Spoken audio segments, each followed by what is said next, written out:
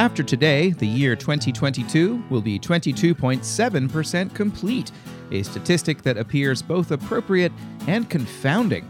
This is the 353rd edition of Charlottesville Community Engagement, a program that only contains a fraction of the stories that I would like to be telling, but efforts to increase efficiency are always on an upward trajectory. I'm your host, Sean Tubbs, and on today's program, Charlottesville City Council appears poised to approve a 28-unit apartment complex on a cul-de-sac in Fifeville. Governor Glenn Youngkin summons the General Assembly to return to Richmond on April 4th to complete a budget. The Charlottesville Human Rights Commission holds a town hall meeting on housing issues tonight, and the Great Eastern Management Company offers the public a chance to weigh in on a plan to redevelop Seminole Square Shopping Center to add 352 apartments.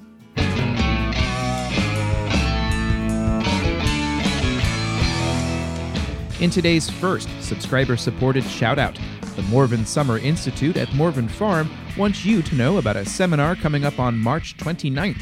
How are UVA students, faculty, and community partners collaborating to tell the stories of Morven? Researcher Scott French has spent over 10 years studying Morven's history and will provide glimpses into a course he'll be teaching this summer on recovering the stories of Morven's enslaved and descended communities. The March 29th event is a chance for the public to get a preview of the 4-week course. If you're interested, visit morven.virginia.edu to fill out an interest form.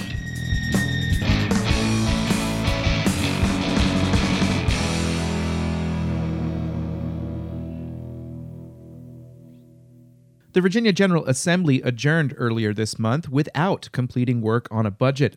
They also left several bills pending. Now, the head of the executive branch has called them back to Richmond to complete the work early next month. In a proclamation yesterday, Governor Glenn Youngkin asked for them to meet in special session commencing on the 4th day of April, 2022.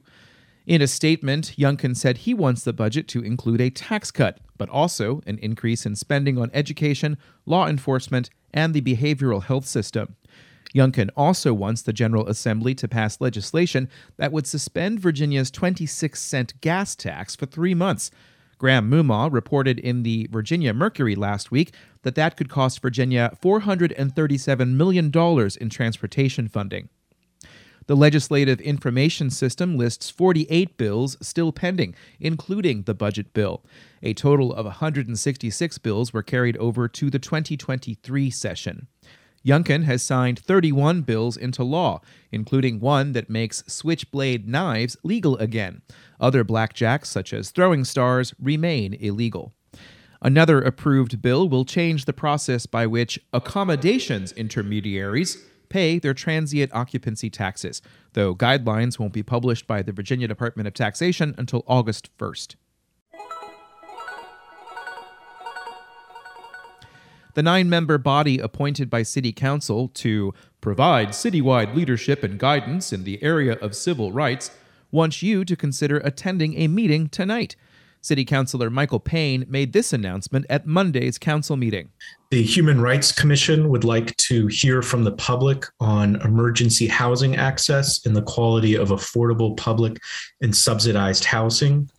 That will take the form of a virtual town hall meeting that will be held tonight at 7 p.m. They'll be working off of a community survey that got 128 responses. The top 2 responses are the subject of the meeting, where people will have up to 3 minutes to discuss. You can learn more in a press release that's in the newsletter. City Council adopted an affordable housing plan on March 1st, 2021, as the first step in the Seville Plans Together initiative. The major themes in the plan are a commitment to spend $10 million each year on affordable housing programs, reforming the governance for how that funding is allocated, and to adopt reforms to encourage more housing all across the city. Charlottesville City Council appears willing to support 3 land use applications that would allow 28 units to be built on about 2/3 of an acre on a cul-de-sac in Fifeville. Lorvin Investments needs a rezoning, a special use permit, and a critical slopes waiver. Here's City Planner Matt Alfali. The development being proposed are for 4 low-rise apartment buildings with 8 one-bedroom units and 20 two-bedroom units for a total of 28 units on the site. By right, the developer could have gotten 3 duplexes, but only with a boundary line adjustment. Here's Councilor Sina McGill. 6 houses down there versus 28 when we desperately need housing. It's really difficult to say no to that. However, both McGill and City Councilor Michael Payne had questions about the terms of affordability provisions, and the item will come back to Council for a second reading at their next meeting on April 4th to clear that matter up. The out-of-town developer has agreed to contribute $48,000 to build pedestrian improvement somewhere off-site, as well as to commit 8 of the units to be income restricted for a period of at least 10 years. The Planning Commission voted 4-3 earlier this month to recommend approval. Traffic, affordability of units, scale of the buildings were the main points of focus from the Commission. In addition, members of the community who spoke brought up characters of the development as it relates to the surrounding neighborhood, anticipated problems with parking, and the poor condition of Valley Road Extended. Civil engineer Justin Schimpf represented the applicant, and he said the affordability proffer echoes the city's housing policy, and it is legally binding. There are terms spelled out within on how much the rent will be, and then also the rent limitations on both income and then on the folks what the rental price is. Schimpf said there was no subsidy involved and that the developer will assume the cost of providing the units below market. Depends on what you calculate market rent in the area, but I think it's somewhere around a $250,000 to $300,000 commitment on this project to affordability. One question is how the city will enforce the affordability. The city has been without a housing coordinator since the summer of 2020. Here's City Attorney Lisa Robertson. Whether or not somebody's compliant will need to be determined by the zoning administrator down the road. Vice Mayor Juan Diego Wade had a question about the length of the affordability period. 10 years, is that what we typically, use as the time period? It seemed kind of short. Robertson said there is no standard length for Charlottesville, and that in this case, the developer was offering the affordability on a voluntary basis above and beyond the minimum requirements of the zoning code. That will change as the zoning code is rewritten to include provisions where this kind of density would be allowed only if units were provided below market. We don't really have a standardized program yet. Wade also wanted to make sure that University of Virginia students do not end up taking units that he thought should go to low-wealth families. Will voucher holders be able to take advantage of this location? Yes. That was the part of what we were encouraged to look into with the Planning Commission. And then part of the units being split is you have some that are, all 8 of them become voucher eligible. Before the discussion, one member of the public argued that the subsidized low rents that would be provided at Grove Street would outweigh any concerns over traffic. Here's Joshua Karp. I think with more apartments on that street, the cars will drive slower, but I think that's okay. Councilor Michael Payne noted that this use appears to be in excess of what's allowed under the new future land use map that designates this area as general residential. What justification, where at the project in terms of affordability are we at in terms of justifying going beyond our adopted land use map that, did have density increase throughout the city, but had, land use designations that we decided on? Schimpf said that was up to the city council to decide. In this case, he said the undeveloped nature of the 3 lots are a perfect opportunity to add density.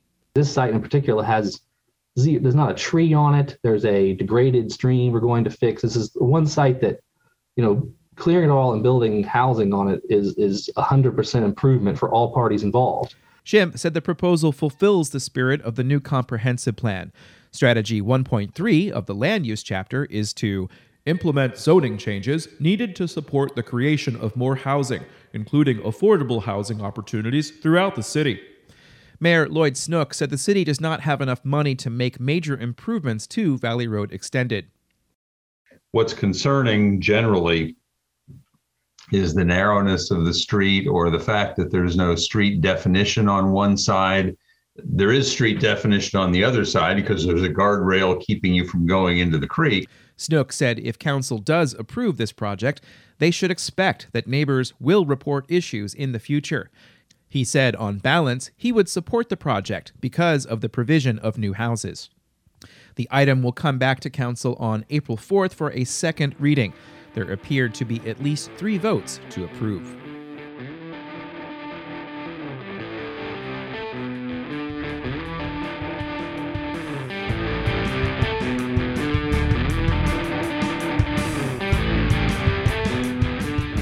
You're listening to Charlottesville Community Engagement, and it's time for today's second subscriber-supported shout-out. Are you ready for Mulch Madness? The Rivanna Solid Waste Authority has a free mulch giveaway through April 16th. In between all of the big games, the RSWA wants you to get your yard ready for spring. If you have a way to transport mulch, head on over to the Ivy Material Utilization Center between 7:30 a.m. and 4 p.m. Monday through Saturday, where you can pick up to 2 tons for free. Rivanna staff are available to help you load, but ask that you bring a covering. Mulch is double ground and derived from vegetative materials that are brought to Ivy for disposal. That's Mulch Madness at the Ivy Material Utilization Center. Visit rivanna.org to learn more.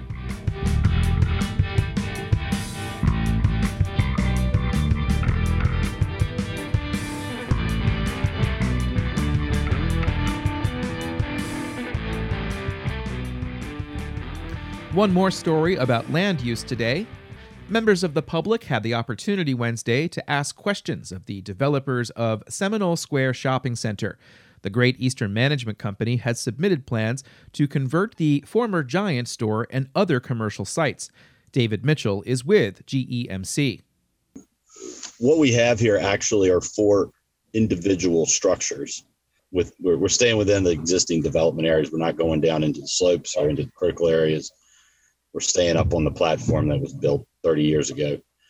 Mitchell said this is a by-right plan and will not require a rezoning or a special use permit. One structure will be a mixed-use building, and the rest will all be residential. Parking would be underneath, and Mitchell said the minimum requirements would be met. Another commercial building will be built along Hillsdale Drive, but Mitchell said there are no identified tenants. Planning Commissioner Rory Stolzenberg asked how the project was different from the previous plan. GEMC filed for a rezoning in early 2019 for 11 5-story buildings with around 500 residential units. Obviously, the building configuration looks a little bit different. In particular, what caused the number of units to drop? Mitchell said the reduced number comes down to parking requirements and construction costs. When we started to look harder at this after that initial plan you saw 3 years ago, it became obvious to us that, these buildings are already going to be 5 to 7 stories with underground parking. To get any more than that this is not downtown New York. There are limitations on the economics. The units will be either 1-bedroom or 2-bedroom units, no 3 bedrooms or above. 5% will be set aside for affordable under the city's existing affordable housing policies. It's not required because this is by right, but we just decided we've done it on another project that was a special use permit, so it was required. And we think we can provide those in the economic structure of the project. 2 public streets would be created as part of the project. In addition to Stolzenberg, only one other person actually took advantage of the opportunity to speak. That was Peter Krebs of the Piedmont Environmental Council, who asked questions about connectivity. Mitchell said GEMC would like to move forward with the project as soon as possible. The company is also offering an easement for a trail connection to the Meadow Creek Stream corridor. This is not available online, but if you'd like to hear the recording, drop me an email. I'll be happy to put it someplace where anybody can hear it. It was a public meeting after all, and perhaps the only one. Still trying to figure that part out, but that's what I'm here for, to pay attention. But that's it for this installment of Charlottesville Community Engagement for March 24th, the 83rd day of 2022, and this, of course, is episode 353. There's been a lot so far, and I'm almost up to a year in the 20 months that I've been doing this, and I've only been able to do this because of the support from all sorts of people paying through Patreon so that Town Crier Productions can get off the ground, and people who are paying through Substack. I really am grateful to everybody who is doing that, and so if you are someone who is doing that, honestly, you've got my gratitude every single day. If you'd like to contribute, you can look at infocville.com and click on the Support the Info button.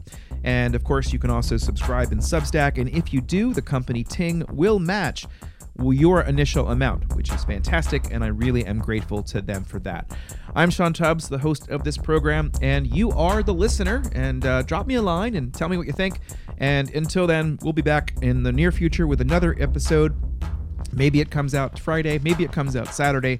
I'm actually appearing on Keith Smith's real estate talk show tomorrow, and so maybe that's in the morning, so we'll see if I get another one out before then. I'd like to, because there's so much information out there, and we're getting there.